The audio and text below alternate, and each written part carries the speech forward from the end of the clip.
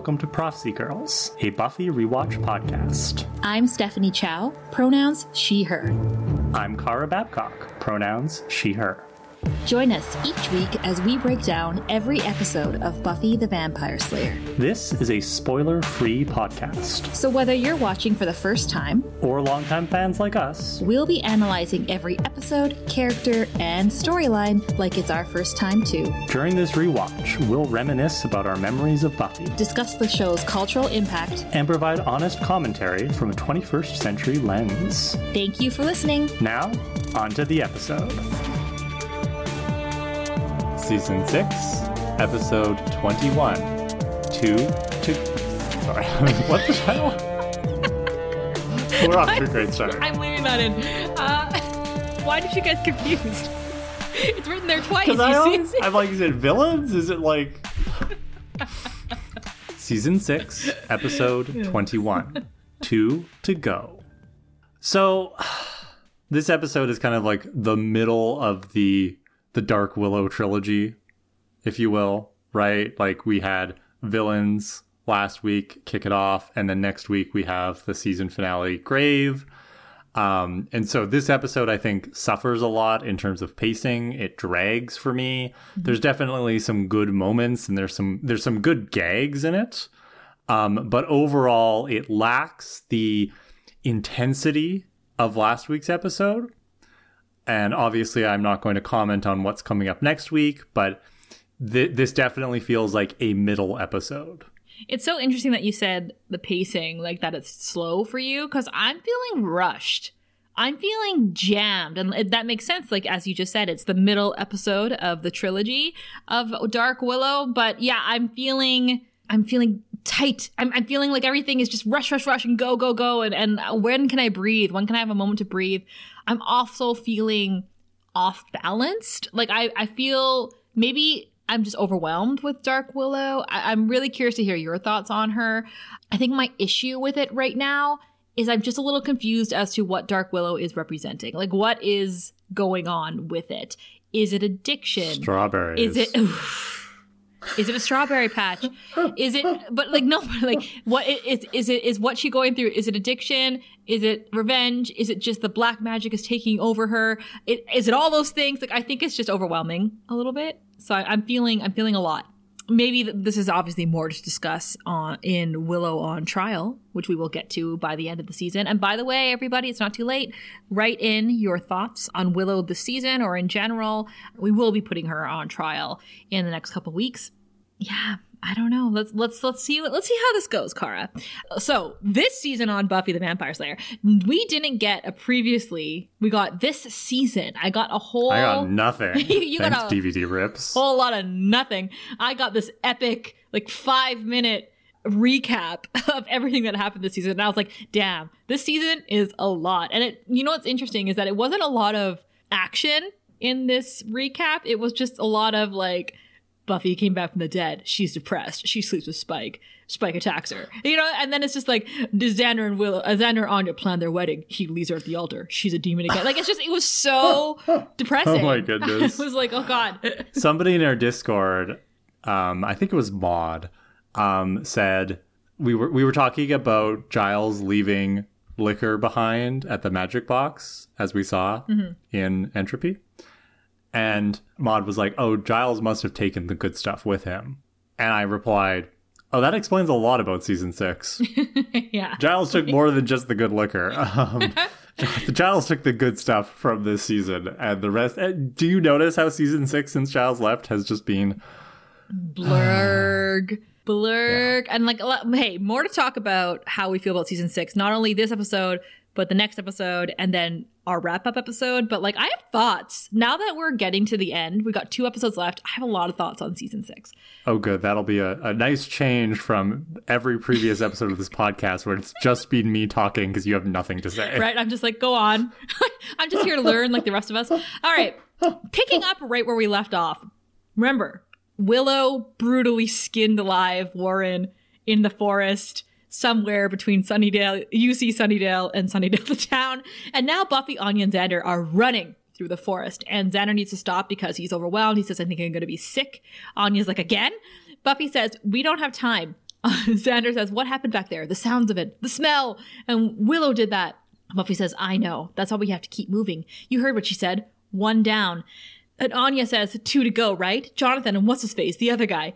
And Buffy says, Andrew. They're sitting at county jail without a clue that Willow's coming. Now, we didn't say at the beginning, if you could rename this episode anything, what would you rename it? I wouldn't, because I actually like 2 to go. I think that makes a lot of sense. I would have said something like Revenge Rush or something alliterative. Ooh. Or Terminator 2, The Revenge, because It's a good thing we're not titling Buffy episodes. No, it's a bad thing. We should be. So Buffy said, Xander says, you don't think she's going to kill them too? She wouldn't. That doesn't make sense. And Buffy says, Willow's got an addictive personality. She just tasted blood. She could be there already. And Anya's like, no, she couldn't, which at her level, she could only go airborne. It's a thing. More flashy, impresses the locals, but it does take longer. And Xander says, longer than what? And Anya says, teleporting. And she teleports away, I'm assuming straight into the corner of Giles's old apartment, which is where all of the Vengeance Demons shadows go. Xander reminds us all that Anya's a Vengeance Demon, and at least she'll get there first. Buffy says, I'm counting the ways that can go wrong.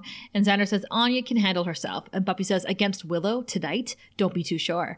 And Xander says, she'll be coming down at some point. Back there, she was out of her head, running on grief and magics with a K. Okay, so this is where my first question was. I was like, okay, the language here, right? She's coming down. She's running on magic, on pure magic with a K. I added that in. It just makes it seem like she's on a drug bender, right? Like she's an addict and she's, regressed and now she's on this giant drug kick. But is she, Fun fact, the K in Magic with a K is Special K. Oh, is that, should I get that cereal? Is that what you're telling me? Wink? Are you winking at me? Well, it's either cereal or maybe it's ketamine. You never know. Well, there's only one way to find out. I'm going to go get my Magic K cereal very soon.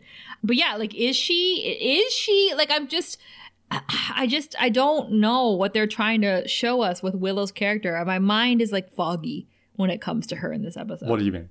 Because they're alluding to, like, with this language, right? She's coming down. She's running on magic. She's like, she's going to power down later. She's going to need another hit before she can keep going. Are you saying that you feel like there's a mixed metaphor here where they're trying to make Dark Willow stand for, like, substance use, but also grief, and you're finding it hard to kind of it's like follow both metaphors? Is it doing all of it? Because it's not just she's running on grief too, right? She's also got all this black magic inside her now. So is the black magic kind of standing for evil, right? Like, what? There's just a lot of things. So the way I see it is Willow's grief, but also rage over Tara's death, had her wanting revenge, which meant that she needed power. And this is how she understands power nowadays. So her use of dark magics is her coping mechanism for her grief and her pain and her rage. And yeah, it's drugs in the sense that, a lot of people with substance use issues will turn to the substance of their choice to get that high because that's what makes them feel powerful. The difference here being, and maybe this is where you're experiencing that context collapse, the difference is that, aside from maybe that brief rush of adrenaline or whatever, drugs generally impair people's function, whereas Willow's use of magic has actually improved her abilities, at least for now. So, yeah, I see what you're saying, but maybe I'm just looking at it from the point of view of just like, I'm just going to go with it. You're like, just go with it. I'm overthinking it clearly, but I was just like, what is Dark Willow? Like she's doing a lot of lifting for a lot of different things here. So Buffy says, doesn't matter. Willow just killed someone. Killing people changes you. Believe me, I know. And I was like, how does she know? Is she talking about all of the soldiers, all of the LARPers that she killed last season? B, is she referring to Faith and what she saw Faith go through when she killed Alan, the deputy mayor?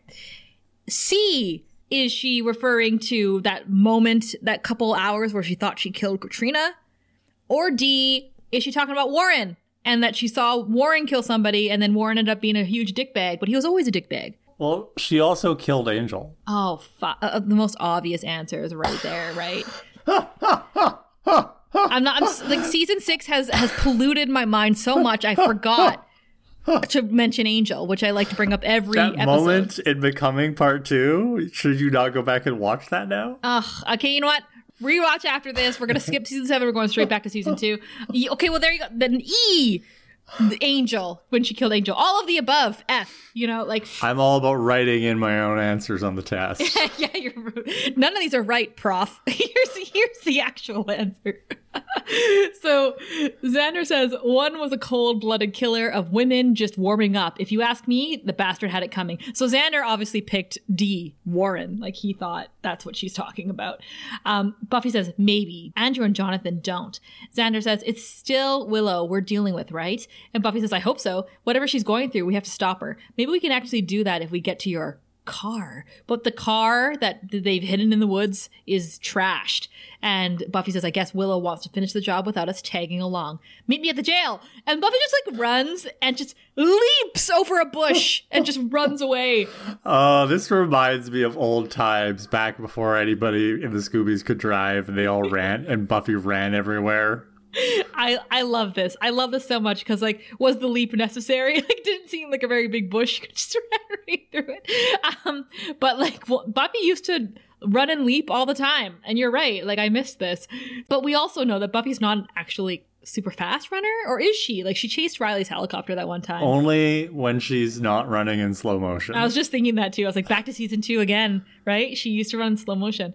Xander says, okay then, I'll just catch up. It's only my best friend, no big deal. Glad I can help. And he kicks the car in frustration. Cut to credits. I think it's so interesting how Xander is so clearly in denial in this scene, right? He's trying to downplay what Willow has done. He's like, yeah, so she killed a guy. It's fine. He had it coming. She's still Willow. And Buffy's like, she killed somebody, Xander, in cold blood. That's really bad. Can you imagine, though, if, I was going to say, can you imagine if Buffy, skinned Angel? She didn't do that. She just stabbed him. It's not the same. Yeah. Yeah. It's different. Again, we missed an opportunity to have Dark Buffy in this season as well. Dark Buffy, we did kind of get. It wasn't all veiny and black. The way that Willow's gone, she was just sad. So, at the police station, Andrew's telling Jonathan to move over so he can hear signals. And Jonathan gets really sarcastic about that. And Andrew says, I figured it out. Warren never abandoned us. Well, not me anyway. This is his test. If we can figure out how he's communicating with us, then we'll be worthy. And Jonathan says, you're checking for implants? And Andrew quotes a comic book storyline featuring Lex Luthor. And Jonathan says, you are sadness personified. Waiting for Warren? Yeah, maybe he'll come bust us out of here in Santa's magic sleigh. And Andrew says, I'm telling him you said that. Jonathan says, why wait? Tell him right now. So he grabs Andrew's hand and speaks into it. He's like, hey, Warren, you read me? Your girlfriend's pathetic. Over. And Andrew says, shut up, jerkathon. This is why we get jetpacks and all you get is left behind. And Jonathan says, so you admit it. And Andrew says, why not? You were out of the trio a long time ago in a galaxy far, far away. And you want to know why, little feller? No respect for the chain of command. And Jonathan says, yeah, see how far it's gotten you? Checking every hole in your sad little body for transmitters that don't exist? And Andrew says, I'll find it if I have to check every hole in my body and yours. And then they start to tussle. So Andrew is still in denial that Warren gives a shit. This is when Anya teleports in. She says, we have to get you out of here or you'll both be killed. And then she starts calling for the guard. And Andrew and Jonathan are like, what? And Jonathan says, I need you to explain this. And Anya says, Warren shot Buffy. Warren shot Tara. Buffy's alive. Tara's dead. Willow's found out and being the most powerful Wicca in the Western Hemisphere, decided to get the payback with interest. Andrew asks, what about Warren? And Anya says, she killed him, ripped him apart, and bloodied up the forest doing it. Now she's coming and here, and 2 of you are next. And Andrew's like, oh my God, Warren. And Jonathan's like, oh my God, me. And then he calls for the guard too. And Andrew says, we didn't do anything. And the guard comes over and he's like really surprised to see Anya in the cell. And Anya's like, something's coming, something's bad. You have to let these 2 out of here or I can guarantee you there'll be hell to pay. And the guard's like, exactly what is coming? And then he just laughs at her as she tries to explain. And she says, we're running out of time. So believe me when I tell you that things are real, they're dangerous, and they're coming. I think it's interesting that Anya thinks that she can convince the guard to open the door. She should have started with, guard, I'm trapped in here, open the door. And then he would have been like, how'd you get in there and open the door for her? And they could have ran out. Right? from her 1,000 years of being a vengeance demon who targets, men who've wrongfully hurt women, like, Anya should know at this point that men are generally quite useless when it comes to a lot of this stuff, right? Like, exactly. Speaking of season 2, while I was watching this episode, I kept flashing back to what Snyder said in Becoming Part 2. The police in this town are deeply stupid. Because we're about to see a lot of that very soon. So cut to the exterior of the police station. There's a cop in a cop car, which is, a typical place for a cop to be. He's got his coffee. It's starting to shake. Steph says this is just like Jurassic Park. Yeah, like when the T-Rex is approaching, it's like boom, boom, boom. Well, it's not a T-Rex. It's Willow materializing in a flash of thunder and lightning. The cop gets out of his car and says, "What the hell was that? Listen, I don't think you know what you're doing." And Willow says, "Take a nap." And the cop passes out. Then Willow looks up at the police station. There's a big window that's been bricked over, and that's conveniently exactly where Andrew and Jonathan's cell is. Right? Like, why? So Anya is still talking to the guard. And while she's doing this, Willow begins removing the bricks from the window and the wall surrounding it piece by piece. And the guard notices this and he's like, "You three stay here. Don't move. You'll be safe here." Again, deeply stupid. And then Anya says, "Are you even listening? This is the one place they won't be safe." So the cops are running out of the station to confront Willow. She uses her powers to make some of them fly around, and then she continues removing bricks. They're all pointing their guns at her and shouting, but no one is doing anything. And then Andrew asks, "Why is she doing this? Tell her we didn't do anything." And Jonathan says, "Yes, we did. We signed on. We teamed up. We wanted to see where our plans would take us. Well, this is it." Andrew says, "Maybe for you." So again, we're seeing like this very different kind of approach between Jonathan and Andrew when it comes to processing the consequences of their actions. Yeah, I mean, Andrew is still in denial about Warren giving a shit, but clearly he's still in denial about being in the wrong for anything, where I really like this little line from Jonathan here where he says, "We signed on, we teamed up," right? Like he's like, this is what we reaped. This is what we did. So it makes sense to him. Buffy arrives, which means that Buffy can run almost as fast as Willow can fly on the wind. You notice that? Like, Willow shows up, Buffy's there like 5 seconds later. But you notice Buffy didn't come from any which way. She came from the same alleyway that she came from back in Dead Things. She just popped out of the alleyway. It's the only alleyway. And we were like, why'd you take that route? I mean, she was also coming from the forest then, so that's consistent. So, meanwhile, Andrew's saying, "Anya, teleport us out of here. Please, take us with you." And Anya says, "I can't. It doesn't work that way." Buffy breaks into the station through a window, and she knows exactly where to find them. Everyone knows that bricked up window is where the cells are. The police are still not doing anything to actually deal with Willow. So she ignores them and flies up to the hole that she just made, but the cell is empty. Willow sees the bars have been warped, and she says, "Buffy." Ooh. And Anya says, "Willow, just stop for a second and listen." And Willow hits Anya with a blast of like force lightning, like Emperor Palpatine. Yeah, that's a good way to describe it. And it takes Anya out, like Anya is unconscious. And then Willow screams like a banshee. It's a very unsettling scream. Yeah, it's very scary. It reminds me of like The Exorcism, like she's doing a good job. But also like, why? Why? Because that's what I'm saying. Like, is it the dark magics with a K? Is she just a demon now? Like, what? Or is she just addicted? Anyway, I get confused with Willow, but she's I do feeling think, big feelings, clearly. Yes, but I do think that she is doing a good job, right? I think Alison Hannigan is doing a good job of being this ragey monster. So in the alleyway, Buffy's gotten them out the way she came. And Buffy is looking at the police officers who are all just like literally they're all standing on the street looking up at the hole that Willow flew through. And she says, "We're going to have to make a run for it." And Andrew compares Willow to Dark Phoenix, which is an X-Men shout out, and says, you expect us to just outrun her? So this adds to my confusion, Clara, because again, like they're trying to be like Willow's grieving, so this she's doing this, or Willow's addicted, so she's on her magic drugs. But then when they say that she's Dark Phoenix, if anyone's familiar with that storyline, my understanding of Dark Phoenix and Jean Grey is that Dark Phoenix is its own entity. that takes over Jean Grey's body. So that's why I was like, so comparing Dark Willow to Dark Phoenix, is it like it's not even Willow anymore? It's just something using her body. Like, I just think it's not a good way to help me understand what's going on with Willow. I think the main point of comparison here is the idea that like the Dark Phoenix storyline, which I'm not familiar with because I don't read the X-Men comics, but the Dark Phoenix storyline, from my understanding, demonstrates that Jean Grey technically is like the most powerful of all the X-Men.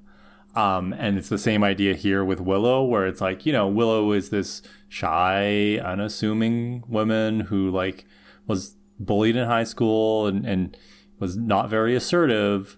And then, yes, she's developed her magical abilities, but still, like, what can she do? And now suddenly, because she's allowed the darkness to take her over, she is actually, you know, the most powerful thing in the Western Hemisphere, as far as Anya is concerned. So I see what you're saying. Yeah. And I give you credit for true nerd pedantry, Steph. So good job. But I also see the comparison that Andrew is going for here. I will add that I am not an X-Men expert by any means. I watched the cartoon, you know, I watched that cartoon when I was younger, and that's how I know about Dark Phoenix. But my other issue with this comparison is that I think it kind of comes across as a bit of a ripoff at this point. And I know a lot of people really love the Dark Willow storyline, and I'm still reserving my judgment for it until the end of the season. But at this point, I do see the parallels. And it's like, at what point are you paying an homage to X-Men and to storylines similar to the Dark Phoenix? And at what part are you ripping it off? So that's when Xander drives up with a stolen cop car, because I guess Xander also ran really quickly to get there and stole a cop car right in front of the station, and they all drive away, and Buffy, but they don't wait for Buffy to get into the car. She's got to run alongside the car first to jump in. As they drive away, Buffy asks Jonathan and Andrew if they're injured, and Jonathan says, I don't think so. And Andrew asks, where are you taking us? And Buffy says, we'll find someplace safe and keep you there until we can stop Willow. And Andrew says, run and hide. That's your brilliant plan. And ooh, Kara, this grinds my gears, not only when it happens in shows, but when it happens in real life. It's just very aggravating when someone is going to criticize the plan when they didn't go out of their way to come up with a plan themselves. So if you're going to criticize a plan that somebody made, then you best have an alternative plan up your sleeve, you know? Otherwise, shut up. And this happened in Spiral in season 5. Remember, like, Buffy's like, we're taking Dawn, we're running away from Glory, we're leaving. And it was, the Scoobies were like, what? Like, we're gonna run and hide? We've never ran away before. I think it was Xander saying most of that. Well, also, like, Andrew, like, stop telling women they're not good enough at doing things. Just period. So Xander says, boys, if you don't knock it off, we'll pull this car over and you can walk to your painful deaths from here. Willow exits the police station. Don't know where the cops went. Who knows? Jonathan says, I don't get it. Willow's switch. Why doesn't she just wave her arms and make us dead? And Buffy says, she doesn't want you dead. She wants to kill you. And Andrew says, but we didn't do anything. And Buffy smacks him. And Xander says, Jonathan may have a point. Why isn't she right here, right now? And Buffy says, maybe she's just getting her mojo up and running. Maybe she hasn't figured out what kind of power she actually has yet. Neither have we. And Xander says, I guess we keep running then.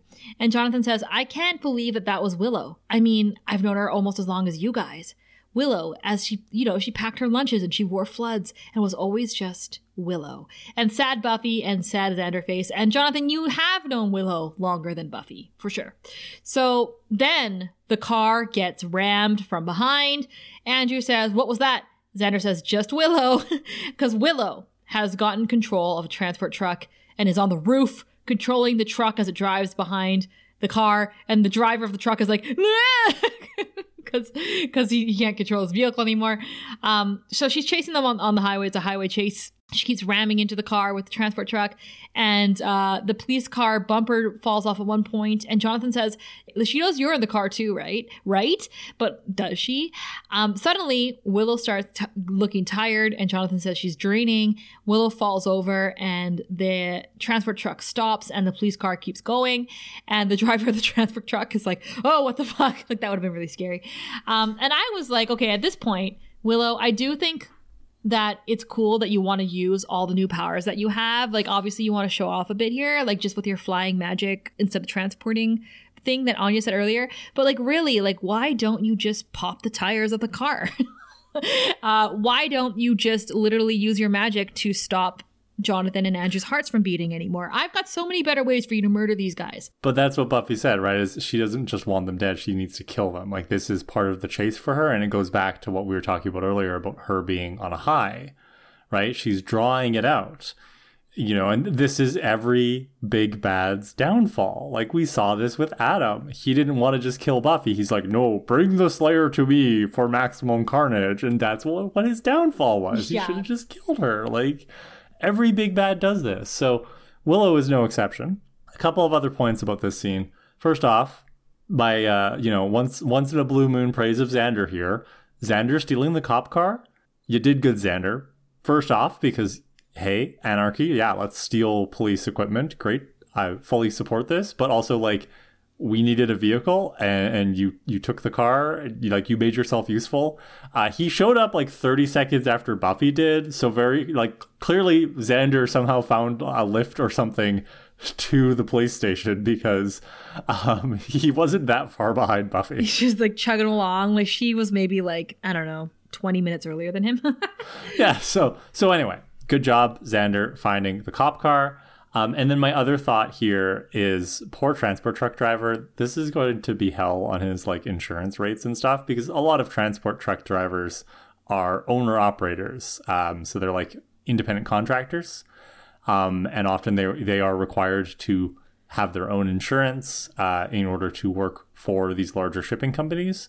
So, this poor transport truck driver, like, he's just minding his own business, and transport truck drivers are like the backbone of our logistics, right? Like if you need something delivered, chances are it's being shipped to you at some point on a transport truck. So shout out to transport truck drivers because y'all are overworked and underpaid and you have terrible working conditions and you got to pay for all this insurance. And then, a witch shows up and commandeers your vehicle while you're still inside it. Like, that's not on. And unnecessarily. Again, Willow could have did a callback to her floating pencil days and used a floating pencil to pop those tires. And she could have killed them slowly still, but she would have stopped them from running away. Also, so you notice how I'm like, yeah, Willow killed Warren, but you know what really pushed me over the edge to hate her? It was disrespect, stealing the transport truck.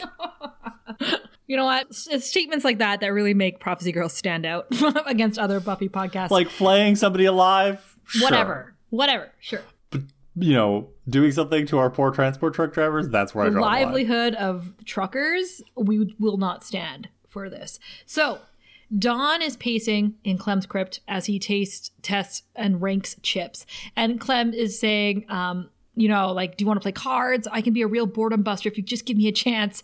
And Dawn is like, it's not you. Clem says, I feel responsible. It's not fair. A girl your age cooped up in a crypt. Tell you what, let me take you to a movie. We'll go nuts. PG-13. And Dawn says, Clem, look at me. Do I look weak or incapable? And Clem says, heck no. Yeah, Clem. And Dawn says, why am I stuck here? And Clem says, no good reason I can see. I'm still really sorry about what happened. If there's anything I can do to help, just name it. And Dawn says, anything? And Clem says, you're not going to go get yourself into trouble, are you? Or me? Because your sister's a slayer. I'm a demon. And that's a real good incentive to get along with her. And Dawn says, I need a demon to help me. Spike would have. And Clem says, Spike's gone. Where's Spike, Kara? Well, last episode we established he'd somehow made it to Africa so quickly. I guess that he went the same pace that Xander went to get to the police station. Like, these men are just really fast. So he's in the cave that we saw him in previously. He no longer has a shirt on, which I'm given to understand improves vampires. I don't know. You were always in favor of Angel not having a shirt on. So. Okay. I mean, that improved Angel the man. As far as like his vampireness goes, I don't know. Does it give him not having a shirt on improve Spike? Not to me. I'm sure to others. Like, not to me. For me, I'm like, what a pale man. For all you Spike people out there, this is your scene. So the demon that we met last episode says, you understand then? And Spike says, yeah, it's not like you haven't been clear about it, oh great and mysterious one. This is a test. I don't get what I want unless I pass said test. About the size and shape. Since your pad is decked out gladiator style and no number 2 pencils have been provided, I guess we're not starting with the written. And that's when a similarly topless fighter approaches. And Spike says, here we go then. So it's topless fighting all around in this cave. This demon just really likes topless fights. Okay, but this demon, though, that comes out, this shirtless fighter, he's hot. He's like really jacked. I think he's like tanned. He's like good looking guy. Steph's like getting a little like flushed here, everybody. Thank you for adding that context that I was unable to add. You're welcome. So like, I don't think he has any lines. So I think maybe they just like, they probably like told the casting director to like go hire like the hottest like stunt guy you have. Yeah, that's exactly what they did, and we thank them. So Spike says, oh, just me and the walking action figure. I venture this would be the kill or be killed type of situation then. And the demon confirms this to the death. And Spike says, right, here we are now. Entertain us. And the demon claps his hands. Woo-hoo! And they burst into flames. So the demon now has flame fists.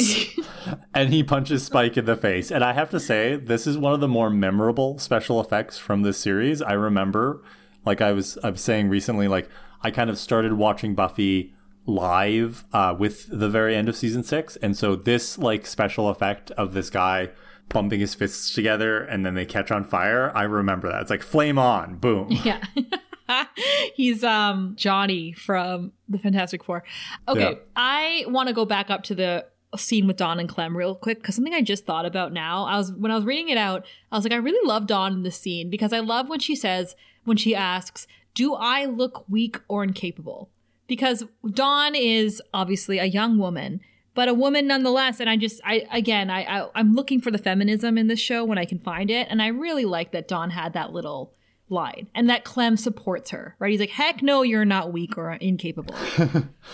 Yeah, she really is very effective at manipulating Clem here. Yeah. And that's the part that I love, is it's like, you know, we're really seeing like that petulant, like Summers energy coming out of Dawn, where it's like, you know, Buffy tried to pull this shit too, and it didn't always work for her, but I like that the show didn't forget that Dawn exists, right? Like they put Dawn on this tiny little bus to go stay with Clem and be safe. And then the show was like, no, wait a minute. We're not going to ignore Dawn for like 2 whole episodes while this is all going on. So they're giving Dawn something to do. And I really appreciate this. And if it means more Clem screen time, then so be it. I love that. And again, I appreciate it because it's showing that Dawn is a hero in her own right. And she's growing into her own type of heroism. And she has agency. And she's not just going to stay put. She's not going to stay in the car. She's not weak. She's not incapable. She is a young woman who's going to do what she can to help. And let's not forget that she was the one who found Tara's body. So she had a very close connection with Tara. So her wanting to help Willow is another way for her to honor Tara's death. And she's doing that more than anyone else has the time to do right now. So I appreciate this about Dawn in this episode. Clem and Dawn are wandering the sketchy side of Sunnydale, and Dawn is looking for Rack's place. And they can't find it because it moves, remember? And Clem says, you know why Rack moves all the time? Because he's shady. A bad element comes down here. And Dawn says, I get that, but Willow's part of that now. She is the element. If she is around somewhere, Rack may know where she is, which is why we need to talk to him. And Clem says, we? As in face to face?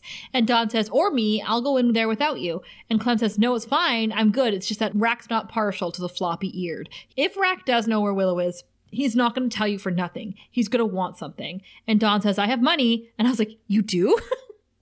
Where'd you get money? Did you steal again? Clem says, that's not the kind of thing he's going to want. Rack likes little girls. And I was like, because this goes back to our conversation back in Wrecked when I was saying all those strawberry comments, like all the comments and the way that he was leering at Willow. Well, and Rack has seen Dawn before, right? So... Well, maybe in the waiting room for sure. So it just makes me more aware. I'm reminded again that, oh yeah, Rack is a really creepy guy that was creeping on Amy when she was 17 years old, you know? Like, anyway. So Dawn says, I'm not a little girl. And I was like, well, I mean, I know I just called you a woman, but you are still quite young, Dawn. So Clem says, I don't know if you thought this through. I'm supposed to keep you safe. Even if you find Willow, do you really think you can stop her? So I'm all on board the feminism agency train of, yes, good job, Dawn. Like, I like that you're doing this. But what do we think of this plan? Is it ill-advised for Dawn to go to Rack with Clem as backup? Do we think Dawn can stop Willow? No. Again, like it's funny because, like you just said, love this for Dawn. Love that she's taking matters into her own hands and she's not just going to sit idle. bad plan. Clem is right. Rack will absolutely not help you unless you have something to give. But I don't see any other plan that she would come up with, because this is the only way into the dark side of Sunnydale that she knows, because she was brought there earlier this season. Yeah, that's fair. I'm just, I worry for Donnie, of course. But yeah, I mean, again, that's another Summers trait, right? Is running headlong into danger without really having a plan, other than, like, Buffy's plan is usually, I will beat it with my fists until it submits. Yeah.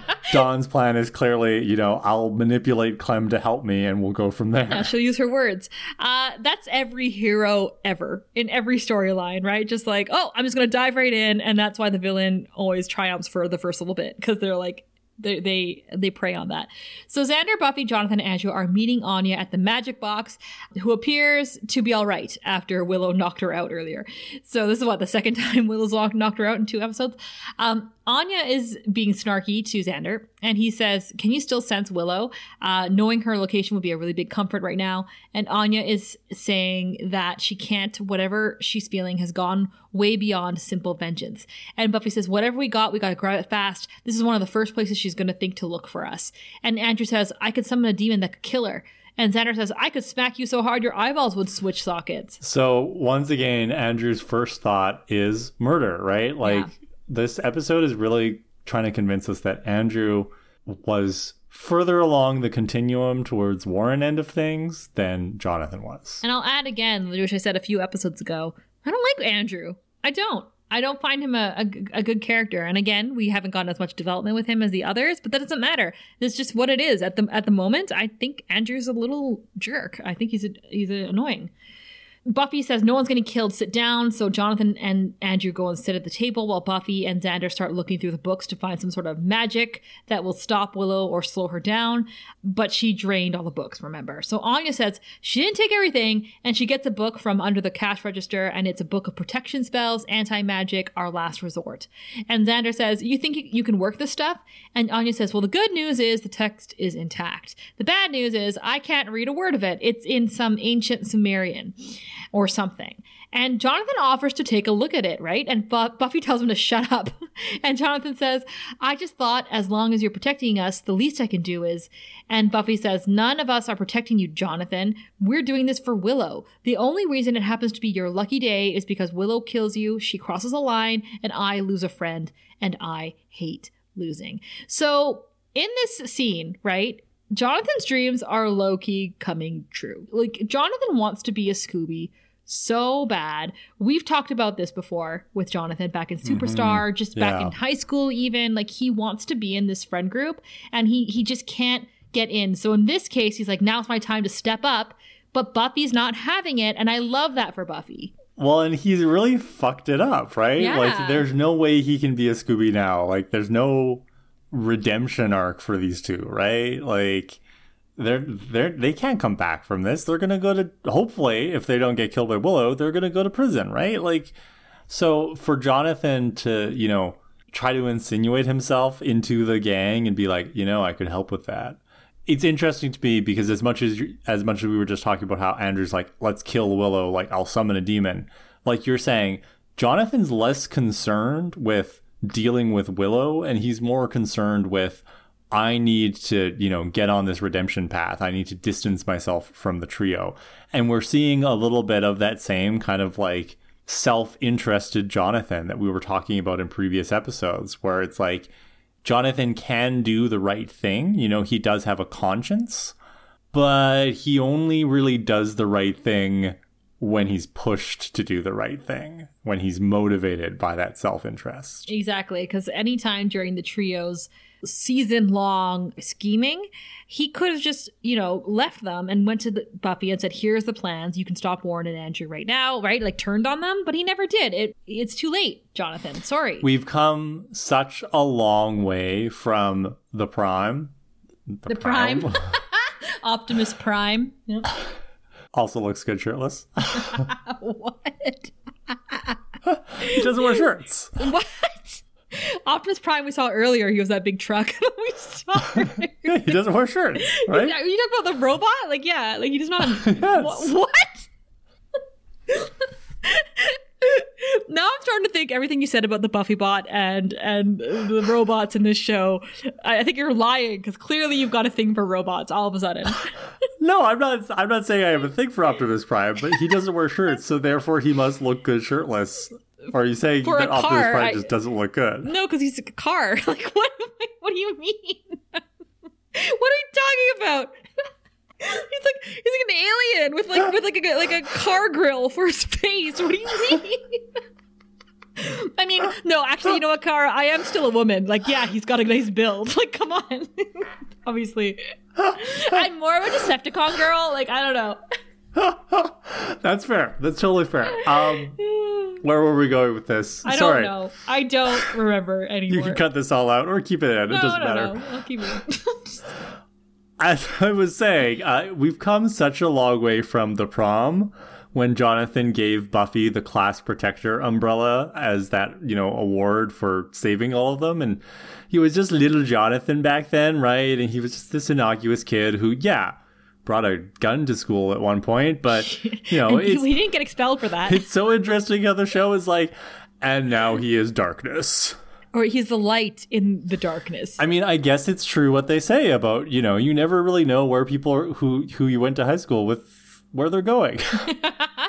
And I do think it's funny, like you're saying, like, yeah, he came so far from the prom. He came so far from fucking Go Fish when he peed in the pool. That was his revenge to the school bullies, right?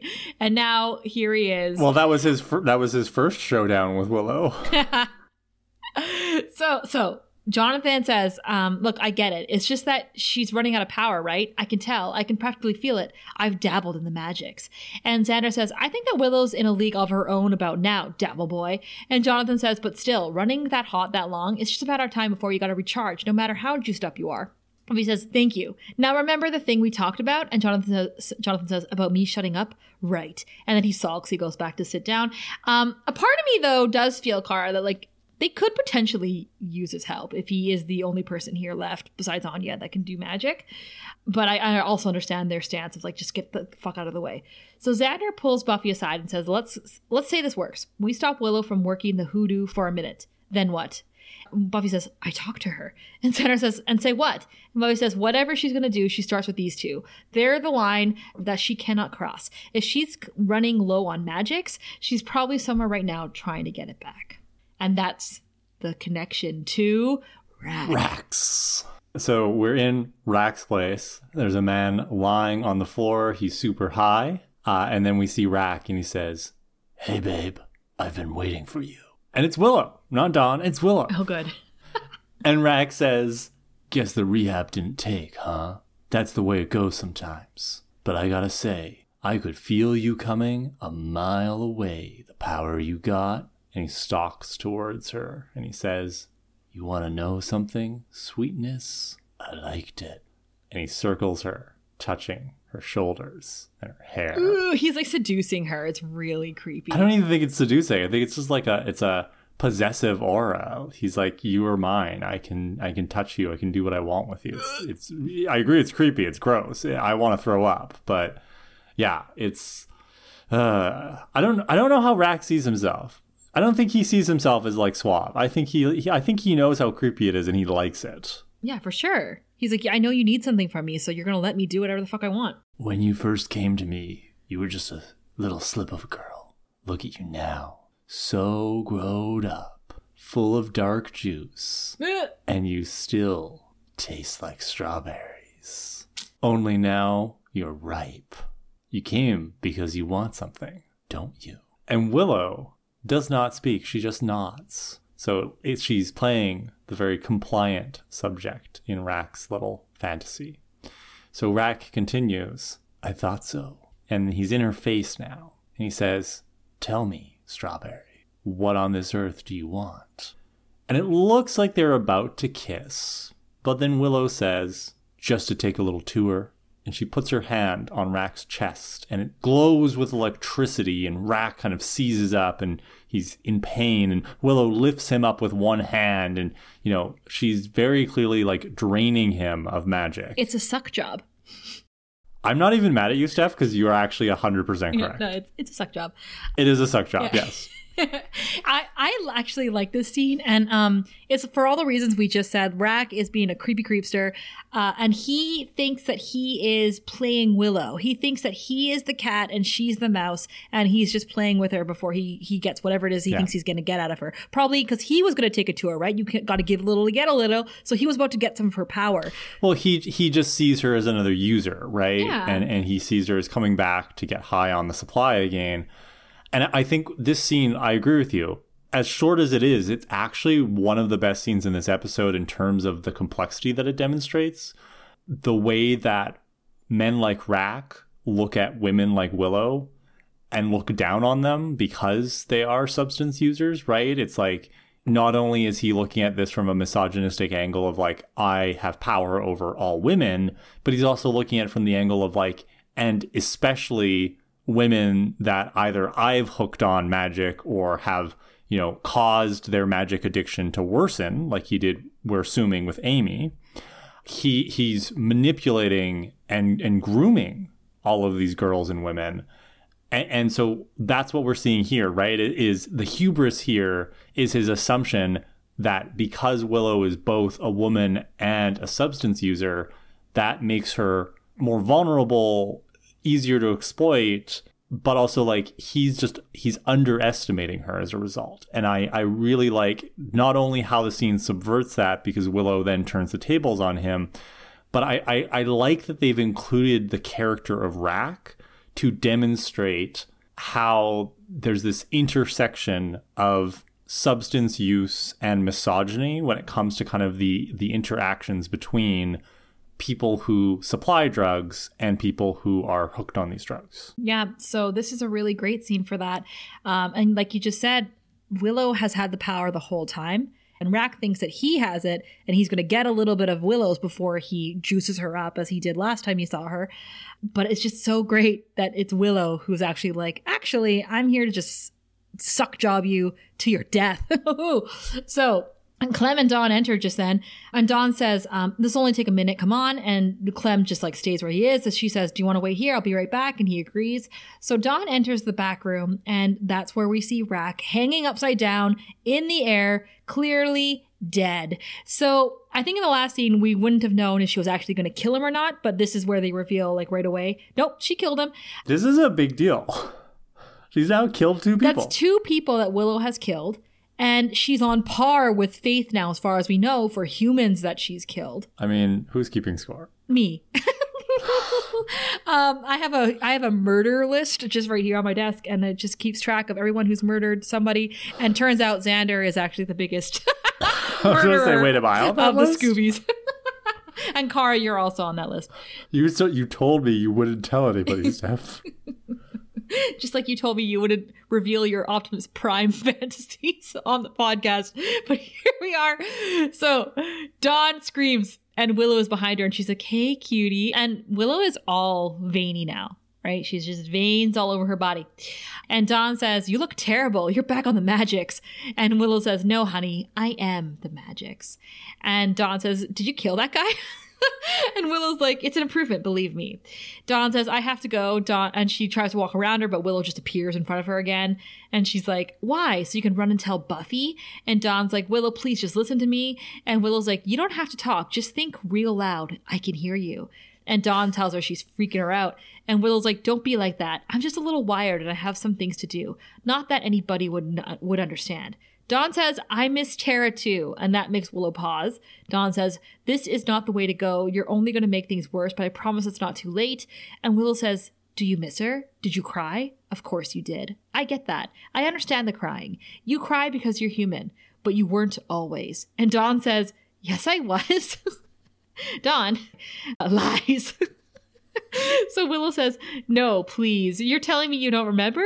You used to be some mystic ball of energy. That's why you're crying all the time, Donnie, because you don't belong here. Want to go back? End the pain? You'll be happier. I'll be happier. We'll all be a lot happier without listening to your constant whining. And Dawn says, Willow, stop, because it's hurting her feelings. And I just want to add that this is like the second time in a very short period of time where Dawn has been stalked and almost killed by her sister or one of her caregivers, you know?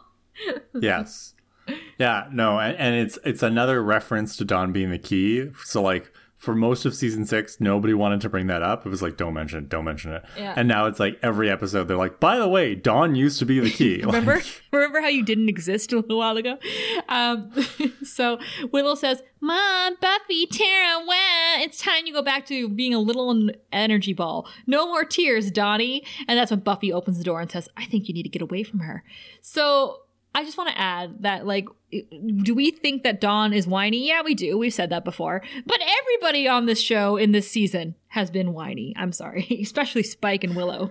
So what we're also seeing in this scene is Willow is so high now on her power that she is ready to cross further lines. Because before it was about vengeance, right? It was, I am going to kill Warren and Jonathan and the other one. Because they are culpable in Tara's death. Dawn has no complicity whatsoever in Tara's death. Dawn was nowhere near that scene, right? There's no reason for Willow to do anything to Dawn, other than the fact that Dawn happens to be in front of her right now. So this is the episode this is the fulcrum of the episode, where it's showing us Willow's descent into the madness of her power rush. Before, we could have, not to defend or apologize for her actions, but we can attribute her actions to this pure, like, white hot rage that she feels. But at this point, now we're tilting towards, well, now she's just being violent and perhaps a little bit psychotic because of the power rush that she's feeling. Also, what time is it? It's 7:42 p.m.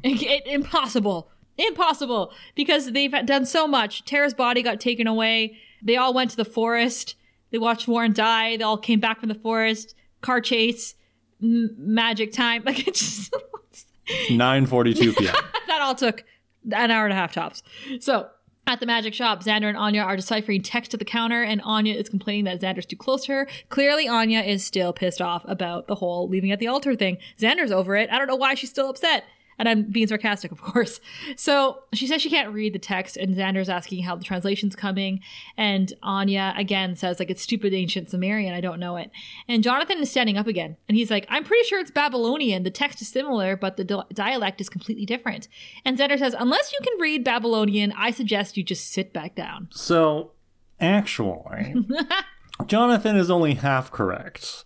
He's correct that the Sumerian written language, which was written in something called cuneiform, was also used by the Babylonian Empire that arose in its place. However, the language that the Babylonian Empire spoke was actually called Akkadian, because the Akkadian Empire existed in between the Sumerian civilization and what we think of as the Babylonian Empire. There really was no spoken Babylonian language. It was all like a bunch of different languages, including Akkadian, and many of those languages used Sumerian cuneiform with various kind of adaptations. Just wanted to make that clear for everybody. History with Kara. Okay, thanks for that. Andrew's asking Jonathan why you're helping them. And Jonathan says, because they're saving our lives.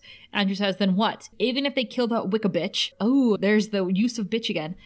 He says, you think they're going to just let us walk? They own us. Look around. You know magic. We're in a magic shop. We can take them. The books are dry, but so what? There's still tons of supplies all around us. This is the best chance we're going to get out of here. And Jonathan says, and do what? And Andrew says, start over. We can be the duo, you and me. Ugh. You can even be the leader. I swear, I'll take orders. I like taking orders. Just tell me what to do. And Jonathan says, you want an order? And he pushes Andrew up against the bookshelves and says, grow up. And Xander says, hey now, play nice fellas or you'll break our concentration, which means no protection spell. Then Willow will make you two boneless chickens skinless too. And Andrew says, then what? You think your little witch buddy is going to stop with us? You saw her. She's a truck-driving magic mama.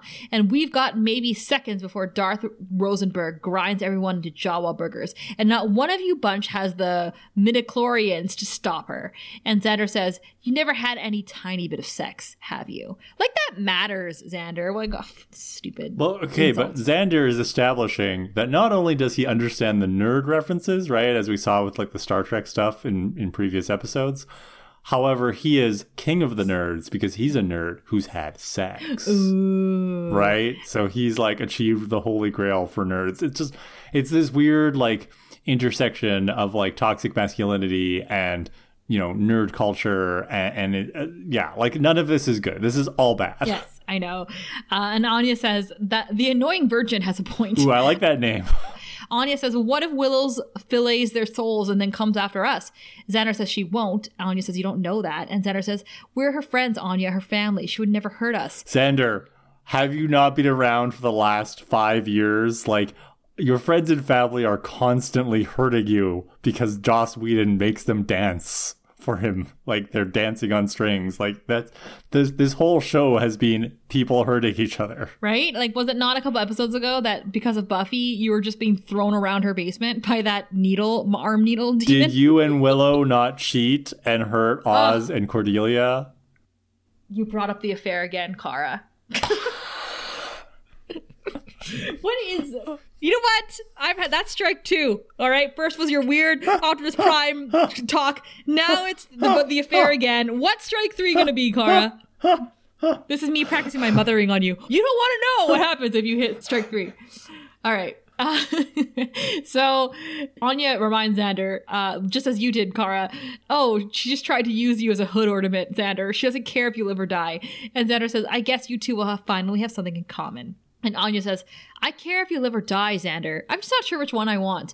And Xander says, we both know things might get ugly with the Wikipalooza, but if this gets really bad, and Anya says, let me guess, you'll propose? And I was like, ooh, zing.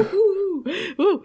And Xander says, I need to know if you're going to turn on me. Use this little shindig as an excuse for some sweet revenge. And Anya says, there's nothing in the world that would give me greater or more lasting satisfaction than to reap bloody vengeance against you, Xander Harris. But I can't. Not officially and not magically. So smile. It's your lucky day. You got away with it. I can't hurt you. And Xander says, right, because you varnishing a table with Spike. How could that possibly hurt? And I was like, ugh. Xander, we've already talked about this. Okay, so this gave me another thought. We know Xander's into carpentry, right? He's like, he builds shelves, he builds like, you know, the weapons chest. Did Xander build that table? Ooh, I hope so. So it's a little extra icing. It's the cherry on top of the icing, on top of the cake of Xander being hurt. It's funny here because, yeah, again, Xander brings up the fact that, like, you sleeping with Spike really hurt me. Well, Xander could have fooled me because you didn't appear to be mad about that at all. You're more mad about Buffy sleeping with Spike. So let's not rewrite history, sir. Right? And like, who cares who's sleeping with whom at this point? Anya doesn't owe you anything. You don't have a claim on Anya. She's not your woman, right? Like, she could go sleep with Optimus Prime, you know? Like... Just kidding. I actually do find your fascination with the Optimus Prime today, like, very, very entertaining. So Anya says, that wasn't vengeance, it was solace. I can't hurt you, so I'm just gonna have to settle for hating you. And Xander says, if that's what you need to do. And Anya says, don't. You don't get to play the martyr. None of this would be happening if it weren't for you. And Xander says, you think I don't know that? You think I'm the hero of the piece? I saw the gun before Warren raised it. I saw it and I couldn't move. He shot 2 of my friends before I could even. And you want to know how useless I am? That it's my fault? Thanks. I already got the memo. And Anya says, I was talking about us. And the thing is, I get that Xander is dealing with PTSD. Like, I think it's interesting that they put this in this episode, that they had time to stick this in. The fact that Xander is feeling survivor's guilt from his friends getting shot around him and him surviving and just being there and not doing anything. And I actually think that's fair. You know, there's a lot of shootings in the world, particularly the US. There's a lot of survivors of those shootings. I'm sure they feel a certain way about it. So maybe they might be able to sympathize or understand what Xander's going through here. So it's a little piece of that I think is okay. But it was also very obvious that Anya was talking about them, right? She was talking about Anya and Xander. And Xander's proving to me once again that he is minimizing what he did to Anya a couple episodes ago by leaving her at the altar and breaking her heart. He's just letting these other things get in the way of that. And again, bigger things are happening right now, but he is the one that brought it around to their relationship in this conversation. So I don't like that he just ducks out of it as soon as Anya has a really good point, you know? Well, and remember, he was the one a couple of episodes ago who's like, Anya, we need to talk. what are you doing right now, Xander? Suddenly you don't want to talk? Right? And he's like, no, actually, I feel bad about the shooting I was just in. Like, he's like one-upping the experience. And I'm like, that's not the point. Well, Buffy is still trying to talk down Willow. She says, you need to back down a minute and think, Willow. And Willow says, I wasn't going to hurt her, buzzkill. Dawn says, she tried to turn me back. And Buffy says, you're attacking the people who love you now? Willow says, only the ones in my way. I really like how Allison Hannigan plays Dark Willow in these scenes, where it's like there's that kind of playfulness to her now. It's kind of like Vampire Willow, from The Wish and Doppelgangland, but with it's less sadistic evil and it's more like apathetic evil. She doesn't care as much about hurting people. She just sees them as irrelevant now. So Buffy says, you need help. And Willow says, I'm doing fine on my own, thanks. And Buffy tells Dawn to get out of there. But Willow locks the door and she says, we're all friends. And Buffy says, Willow, you have to listen to me. The forces inside you are incredibly powerful. They're strong, but you're stronger. You have to remember, you're still Willow. And Willow says, let me tell you something about Willow. She's a loser. She always has been.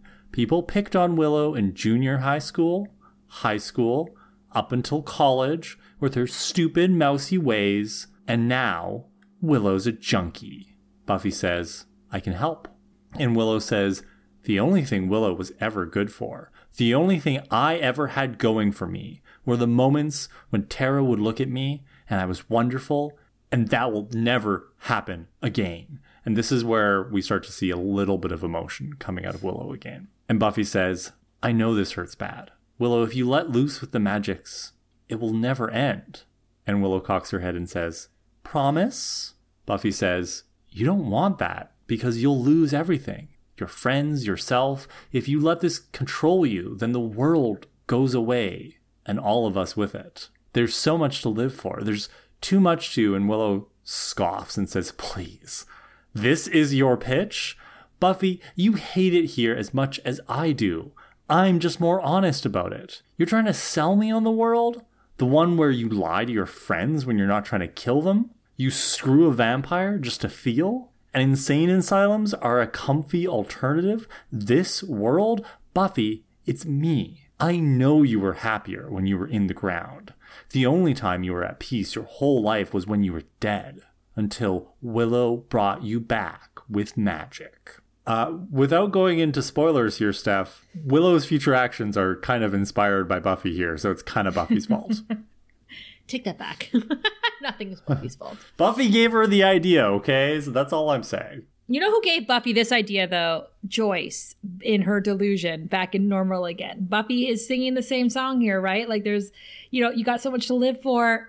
You'll lose everything if you choose the wrong path, right? Like she's basically mimicking what she learned in that episode over to Willow here, and it's not working. Yeah, I don't know. I feel I'm flashing back to our conversation in Earshot and how I was very critical of Buffy's speech to Jonathan because I felt like it was coming from a place of privilege, and I feel like she should have used some more like de-escalation training, and I'm kind of having the same vibe here with her conversation with Willow, where she's like, you should back down, Willow, because otherwise you'll lose everything. Like she's trying to be sympathetic and she's trying to reach to Willow, like I see it, but I also feel like maybe Buffy, you should take a couple of courses about how to de-escalate people who are going through something like what Willow's going through. That's a fairly standard course, if they right? eat too much Magic K cereal, we'll have to, go on the deep end for that.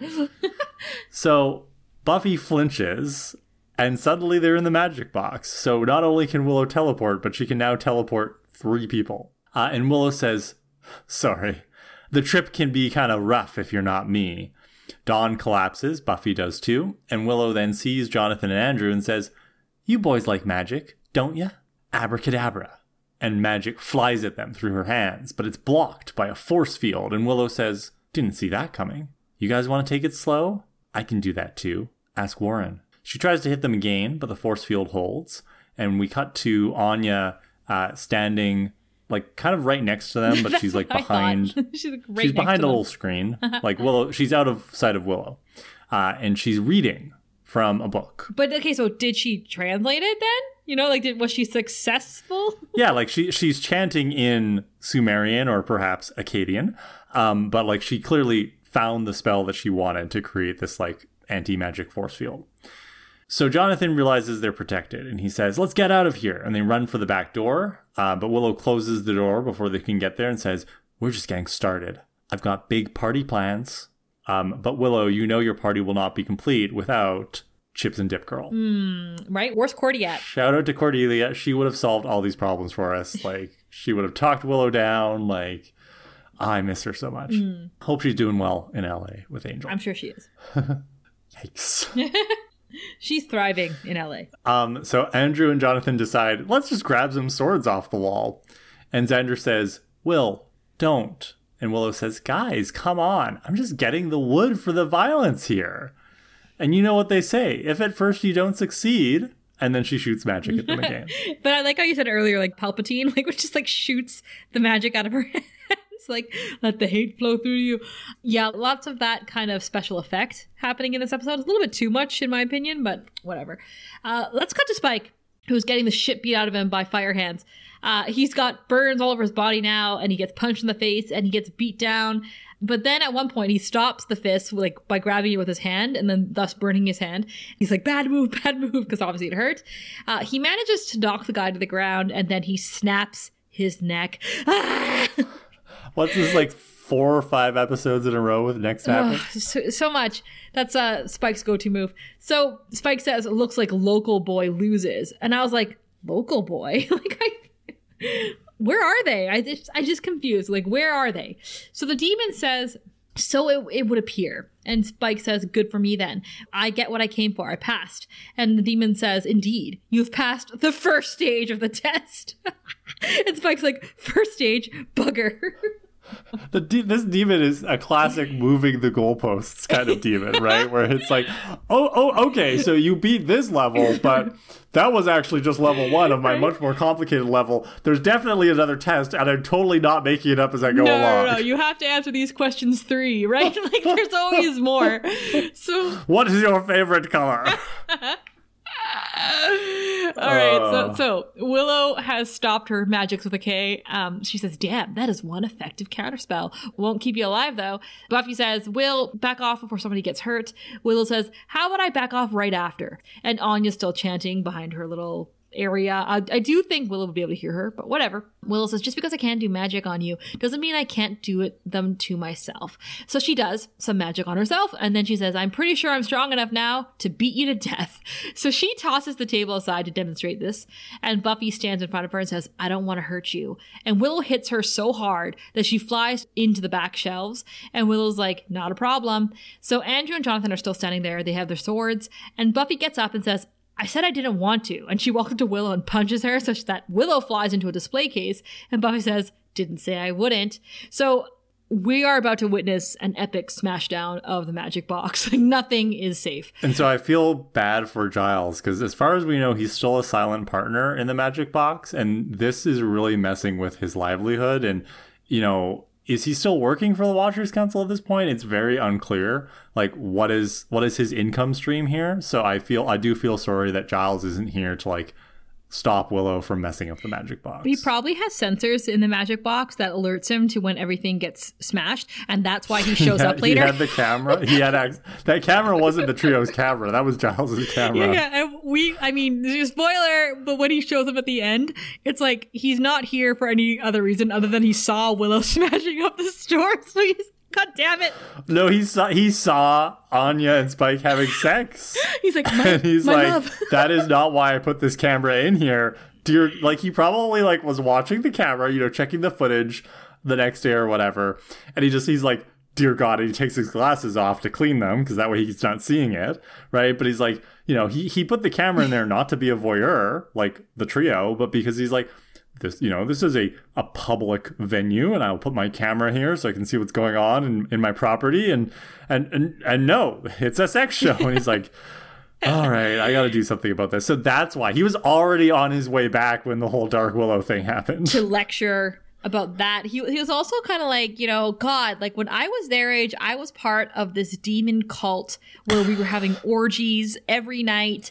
Like it was messy. I was not this messy, is what he was thinking. So he's like, I gotta come back, sort this out. He's like, you're simultaneously impressing me, but also disappointing me. I was like, I don't know what is bigger in my mind, my want to join in on the mess or my want to lecture you about it. That we got ahead of ourselves. Xander ushers Dawn, Andrew, and Jonathan out the door and says that Buffy can handle this. They pass Anya, but Anya says she needs to stay and keep the spell going. She says, go, do something right, to Xander as he goes. So Willow says, no, because she sees them leaving, and Buffy throws her back. Willow gets up again and they face off. Willow says, so here we are.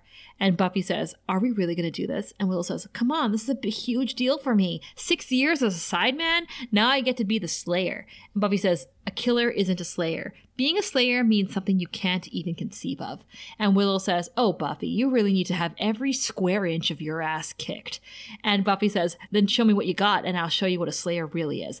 Ooh, Buffy. So they start to fight. And Willow does a flip-de-doo right over Buffy. Hey, only Slayers can do flip-de-doos. Right? I was like, maybe Willow does know what a Slayer's all about because she did a flip-de-doo.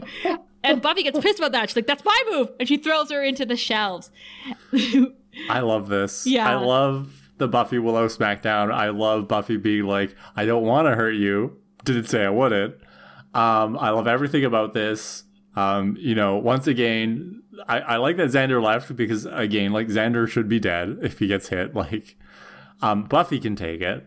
But also, Willow insulting Buffy and being like, you need every square inch of your ass kicked. Willow, have you been watching the same TV series we've been watching? Because, like, yes, there are moments where we call out Buffy because she's being a little toxic or she's making bad decisions or, we will criticize Buffy when she deserves it. But by and large, Willow, Buffy is a hero. And this line, once again, is like, oh, yeah, you really are Dark Willow right now because objective Willow would not say that. No, absolutely. On the streets, Andrew is basically like, where are we going? Xander has no idea. So Willow traps Buffy under the ladder to the loft that like leads up to the loft. And I was like, that moves? Like, I had no idea. So anyway, I learned something new. Buffy manages to get out, and before Willow can walk out of the store, she stops her and gets on top of her. And Willow's like, get off, super bitch.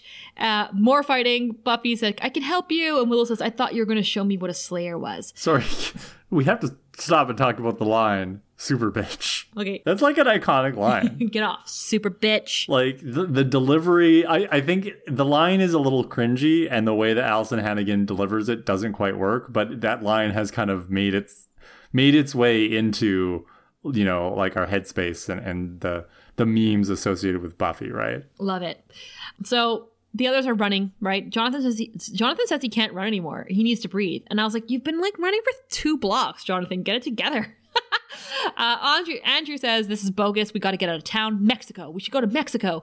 Xander says, you're not going anywhere. We just got to find a place to hide, you two, until we can get the all clear from Buffy. And Andrew says, what if the Slayer's dead already? We're just supposed to sit around waiting for Sabrina to show up and disembowel us. Sabrina the teenage witch, of course. Xander says, you do what I say. Andrew holds up his sword to Xander's neck and says, I don't think so. And I'm like, ooh, are they going to kill each other? So, more fighting at the magic box. Willow gets thrown around. And then she sees Anya chanting. And she's like, hey, isn't that interesting? Anya's still here. And she throws Buffy into a table. And then that was like, I think the last piece of the story that was not touched. So that was it. And she says, it looks like I've been beating on the wrong gal. So Xander's telling Andrew, like, just put the sword down. Andrew says, no way, I'm not going to die because of something that I didn't even do. That's when Jonathan raises his sword to Andrew's neck and says, let him go, Andrew. You heard me. And they're like, no, you first. No, you. And then Andrew says, I'm not moving. I'm not going to budge until, ow! And he drops the sword because Jonathan poked him. And Jonathan says, Xander's right. We're not leaving Sunnydale. When this is over, you and I are going to go back to jail to do our time. Okay. I'll believe that when I see that, Jonathan. You have good intentions now. Yeah. But... A nice line, Jonathan, but I want to see you walk the walk, So Buffy is unconscious from that table smash as Anya is shouting for help. And Willow says, you can't block my spells if you can't chant. and you can't chant if you're sleeping. So she throws Anya across the store, and she's passed out. And then Buffy gets up, just right then, and Willow says, Buffy, I gotta tell you, I get it now. The Slayer thing really isn't about the violence. It's about the power. And we've known that since, remember in Checkpoint, Buffy said it's about power? Willow, pay attention. Mm-hmm. So she shoots Buffy with her Star Wars magic, and Buffy is on the ground again, and Willow says, there's no one in the world who has the power to stop me now. Okay. Famous last words.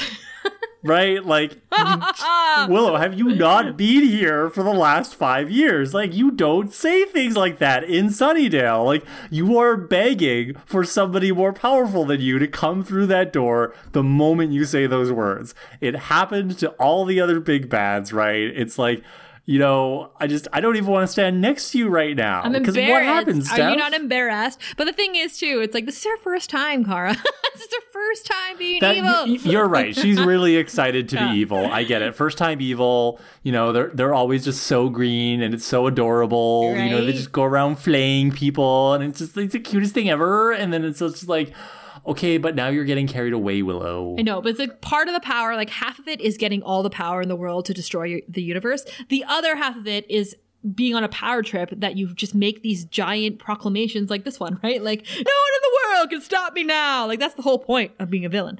But she is hit by a green force that just knocks her over and her nose is bleeding. She looks up and oh my fucking God, Giles, the Ripper, is at the door. Without glasses, no in a sweater, not a suit, Tony head, looking very intense and sexy. And he says, I'd like to test that theory. Cool as a cucumber. Cut to credits. Oh, Daddy Giles is back. Oh my God. Okay, here's what's up. I don't particularly like this episode. As we said, I think it's a bit of filler. It's very rushed to me. I'm like all over the place. Mm-hmm. Evil Willow, Dark Willow is not landing for me. Less so than the last episode, but maybe that'll fix itself in the next episode. I don't know. The point is, though, the end of this episode is awesome. I loved the surprise appearance of Giles, that he's come back, that he's got some sort of magic working for him that's going to help the Scoobies. You know, obviously he missed out on saving Warren. Oh no. But to come here and just like save the day and be so chill about what he says to her, and then it just fades to black. And like, that's going to get me to come to the next episode for sure. Right. Well, like I said, this was kind of my first time watching the Buffy series kind of live. Up until that point, I just caught episodes in syndication here and there, but I hadn't really watched the whole thing. And I'm watching season 6 here and I'm like, wait a minute, I know enough about this series to know that Giles doesn't have magic powers. So I'm like, what is going on? Like, my mind is blown. And then, like I said, Steph, I missed on that first run through the next week's episode. And so I had to wait until during the summer when they were doing reruns to actually find out what happened. Oh, man. Oh, it was the worst. Yeah. A quick comment going back to the smackdown between Buffy and Willow. One thing, you know, we always love to talk about the visible stunt doubles in these fight scenes. You could really tell in this sequence because Buffy's hair was, as often is the case, on point. She had these cute curls, these cute locks framing her face, and the stunt double's hair was just not as cute. You could really tell the hairstylist had just not put in as much effort into the stunt double's hair, and it was noticeable. Yeah, it was like a bad wig. Yeah, so who's your hero? Do you even need to ask? I already did ask, but no, I don't. It's Daddy Giles. Obviously. Hello. Obviously. Boom. He just blew me away. I was like, what is this episode? Then I was like, oh, this episode. Right? He leaves. He's like, you don't need me anymore, Buffy. Clearly she does. You know, and it's a really, really nice thematic recapitulation all the way back to Prophecy Girl, right? Remember when in Prophecy Girl, Giles is like, You gotta go do this yourself, Buffy. And then she leaves after tearfully crying to him for like 3 hours about how she doesn't want to die because she's a 16-year-old girl. And this mean British librarian is sending her to her death because it's prophecy. He's like, the book said, and she I don't leaves. And then like an hour later, he's like, I feel kind of shitty about that. I should probably go help her. And as it goes on and on and on throughout the rest of the series, he did that in The Freshman. He did that in Once More with Feeling. He does that all the time. Yeah, so he's doing it again. Yeah, like Once More with Feeling. Exactly. Yeah. Like, that's the iconic thing. This is Giles to a T. He leaves. He's like, you don't need me. You can be your own hero. I'm not going to help you. You know, got to kick you out of the nest. And then he has second thoughts and he comes back. And, he's not always the one who saves the day, but he always comes back. And we're seeing that now. This is the longest he's held out for, though. This is the longest that he's waited to come back. Giles is addicted. Willow's addicted to magics. Giles is addicted to being a father figure to Buffy. Giles is addicted to the drama of being a father figure. He's addicted to the mess. Yeah. Like I'm making fun of him, but I'm doing it out of love, and I'm here for it. I want Daddy Giles back. I want Buffy's real dad back. And, like, I am... This is probably a toxic trait, but, like, I'm willing to forgive him. Like, I forgive him already. you for leaving us, Giles. Coming in and just, like, blasting Willow with a dose of her own medicine, and then being like, I'm going to test that theory. I'm like, you're forgiven. I forgive you, Giles. Like, thanks for coming home. It's a great line, too. Like, it's so good. It's not like he thought of that line on the plane, right? Like, he's sitting there on the plane being like, what do I say when I bust in there? It's That's like, organic. Yes. So good. He's so smart. Okay, but also, like, just like, I am excited. Like, I should have felt excited the whole episode, but I wasn't until the last 2 seconds. And I'm like, that's what his character does. It elevates it. I wish he was there the whole season. I really do. So here's my theory as to kind of why you're feeling that way. And I agree with everything you've said in terms of criticizing the structure of this episode. As we talked about with Dark Willow, like there's a lot of moving parts going on with her character and her psyche. We've got some hot takes coming up about this in future episodes. But, like, I think the Dark Willow storyline is really rushed, for one thing. So that doesn't do it any favors. Like, they're trying to cover a lot of ground in this episode. But I also think that part of the problem is Jonathan and Andrew are not compelling targets for Willow to be hunting with, her vengeance. The bickering, sure, it's amusing for a time. Andrew's unrepentant behavior, sure. Like, there's some interesting dynamics there, but at the end of the day, for most of the episode to be Buffy hauling Jonathan and Andrew around, kicking and screaming, right? Like, helping them despite them not really wanting to be helped. It's so much of a distraction, and they're so whiny. Yeah. And, I think we should have had more of Dark Willow. We should have had Dark Willow doing, like, more damage to things or to people, like watching her slowly succumb to that, right? Yeah. Like, she could have taken on Rack, but then it's like, maybe if there were some other, like, demons or something that she could have fought a little bit, right? Like, maybe there's a demon that's, like, drawn to her power. More episodes with her, like you're saying, to build onto it slowly. Like, why jam it into 3? I'm feeling rushed. Why don't you just, like, stretch it out?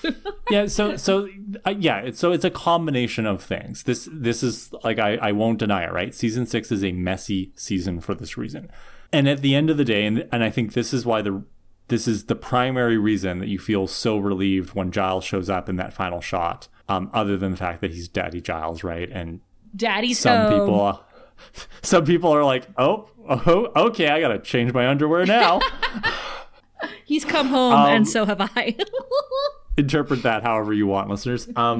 But yeah, so basically, I think the reason why we're so, like, intrigued by that is because Buffy can't fight Willow. Right?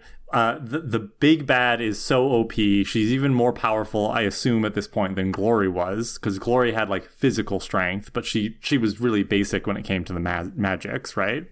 Buffy can't fight Willow. Anya can't fight Willow. So the writers have given Willow a power boost times 1,000 immediately. Nobody in the Scooby Gang can vanquish her. So, of course, they have to bring in this Deus Ex Machina of Giles, who suddenly has magic abilities. So it creates a sense of relief in us, the viewer, because we're wondering, like, okay, but where do we go from here? Right? Where do we go from here? Right? Like, Willow has just put the beat down on Buffy.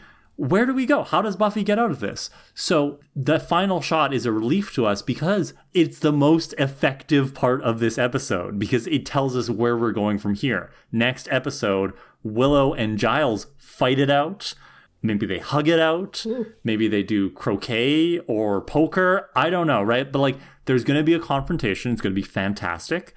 I assume Buffy gets back into the mix somehow, right? Like, I'm just going to throw all these random predictions out here. But like you said, like, this is what's going to get you coming back. Nothing else in this episode we really care about. We don't really care about Jonathan and Andrew. No. We don't. Flay them. We want Willow to come back, right? But like, skin them. Buffy's not going to talk Willow down. We know that. So like, the episode is a whole lot of nothing to basically, like you said, it fills time until we get to Daddy Giles is back. And again, like, Willow killed somebody else in this episode, like, but it's Rack. So like, what do we care? So she's about to attack her friends now. Never mentioned it again. Yeah, and then we're just like, oh well. So yeah, just having Giles just appear, like you're saying, it's like, it's that relief. It's that, whoa, I wasn't expecting that. And like, honestly, good for the show. Good for the writers for putting this in because I wasn't seeing it coming, you know? I was like, seeing it coming, all right. There's a part of me that was like, they should have just had Giles show up like just before the credits, and then just the whole episode should have been Giles being back. And I get why they didn't do that because they want to, leave that for the finale. Cliffy hangers, Cliffies. Because you notice, like, they kept it, like, they didn't put it in the credits, right? Like, it was a surprise. Yeah, it was a surprise, and then the last title card was like, special guest star. So yeah, it's a really cool thing that they did there. I love it. Yeah, I love it too. Good for the show, honestly. I haven't said that very much this season, but I am saying it here. Well played. All right, on to some hot stakes. Our first hot stake is from Becky, who wants to talk about Dark Willow and saying, is it wrong how much I love badass Black Magic Willow?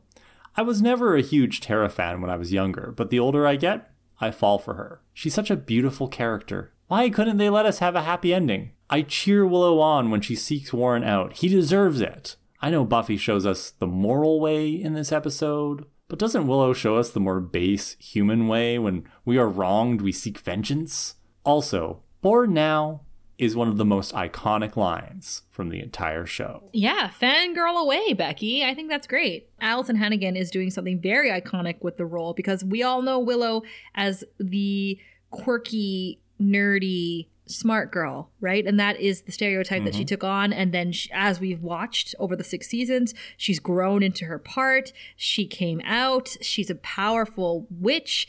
And then to have her do this dark arc, I think is really, really something to see. Right. It really speaks to a fantasy that a lot of us have, especially those of us who are marginalized or, we experience systemic discrimination, or we have had very traumatic incidents like bullying in our pasts, right? Like, a lot of people have this very dark fantasy of like, what if I could cut loose, right? Like, what if it were justified? What if I did have the power to literally like destroy my enemies? And obviously that's not a healthy thing to entertain in the real world for all sorts of reasons.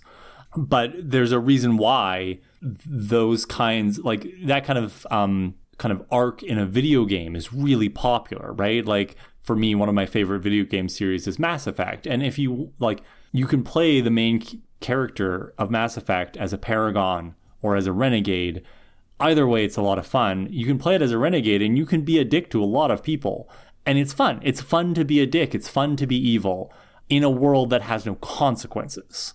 So I think what Becky's describing here very accurately is this idea that like we're living vicariously through Dark Willow right now, because for us here in the real world, there are no consequences for the schadenfreude of enjoying like Willow getting the satisfaction of her revenge. We will litigate the morality of Willow dispatching Warren the way she did when we put Willow on trial. So stay tuned for that. Ooh. So our next hot take is from Mike. who writes in about Riley and Sam in As You Were. Mike says, you briefly mentioned that Xander called Riley and Sam Nick and Nora Fury, and that was a Marvel reference, which is not wrong. However, this is actually a mashup of two pop culture references. The Nick Fury part you already know, but unless you've watched any of the Thin Man films from the 1930s, there are 6 of them. I have not. Nor have I. Or read the Dashiell Hammett novel, which spawned the first film. You wouldn't know that the main characters are Nick and Nora Charles, a retired detective, and his wife who ably assists him in solving mysteries. Ooh. Thank you for explaining the pop culture references that we miss. I appreciate it, Mike. Thanks, Mike. Our final hot take is from Clea, who wants to talk about Joyce and Hank's relationship and their divorce as it relates to normal again. Clea says, in The Delusion, Joyce and Hank were still together. My little thought was perhaps the main reason behind Buffy's parents' divorce was Buffy being institutionalized. Hank was all for it, and hence his absence in this world, and Joyce wanted to pull Buffy out. I like this revisionist history, Clea, because we had to kind of like be a little harsh on Stoner Joyce in that episode and be like, come on, Stoner Joyce, you put your daughter in institution? That's not cool. So I like this idea that actually it was Hank all along. It was the man trying to put a woman down. And that's the reason that that caused the rift between them. Yeah, I love this because you and I said very clearly in that episode, we are Joyce defenders for life. We smacked on the whole Stoner Joyce thing just to save her from this particular episode. So Clea is clearly one of us, and is finding other reasons why that's really not Joyce's fault. Right. And I mean, the show in the first season or so does kind of talk about the divorce, the end of Joyce's relationship, and how Buffy feels guilty because of the whole Slayer thing. She feels like it was her fault. But I want to point out, right, like, aside from the old truism that, like, it's never the kid's fault, but also, like, I don't think the problem was, Buffy thought she saw vampires, right? Like, Hank clearly was looking for a reason to GTFO and then go fuck his secretary. Like, they couldn't have come at a better time for Hank, you know? And I have zero sympathy for Hank Summers. I hate this man. He can go into a trash fire. Another reason why we will defend Joyce with our very lives if we have to. Thank you so much for your hot stakes, everybody. We were so close. We have one more regular episode, and then we have our wrap up, and we'll have a few bonus episodes as usual. I'm so excited. This next episode, I'm not exaggerating. I have been waiting. You have for this the entire series. I have. You've been teasing so many this one. Thoughts. Yeah, you've been teasing this one since season 1. You're like, I've got a lot to say in season 6. I am so ready. But first, we need to finish this episode. As a reminder, we now have merch available. If you would like physical, real-world, tangible things that say Prophecy Girls or Praise Moloch or It's Never Too Early for Xander Slander, head over to prophecygirls.ca/store. And you have your pick of merch that you can buy to support us. And of course, thank you to everybody who supports us through Buy Me a Coffee, especially our chosen ones. Rochelle, Amy, Ricky, Tasha, Haley, Jace, Allison, Erica, Destiny, Kyle, Emma, Lizzie, Holly, Kayla, Jordan, Julian, Nicola, Louise, Joshua, Reese, Susanna, and Jasmine. Thanks, everybody. See you for the season finale next week. Bye.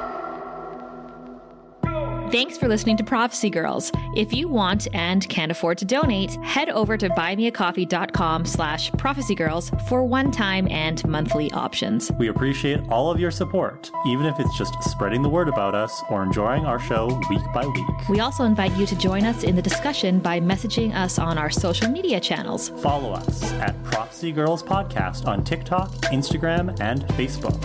And prophecy_girls on Twitter. Also email us at prophecygirlspodcast@gmail.com or visit our website, prophecygirls.ca, where you can find the link to our Discord. Can't wait to hear from you. Praise Moloch. See you next week.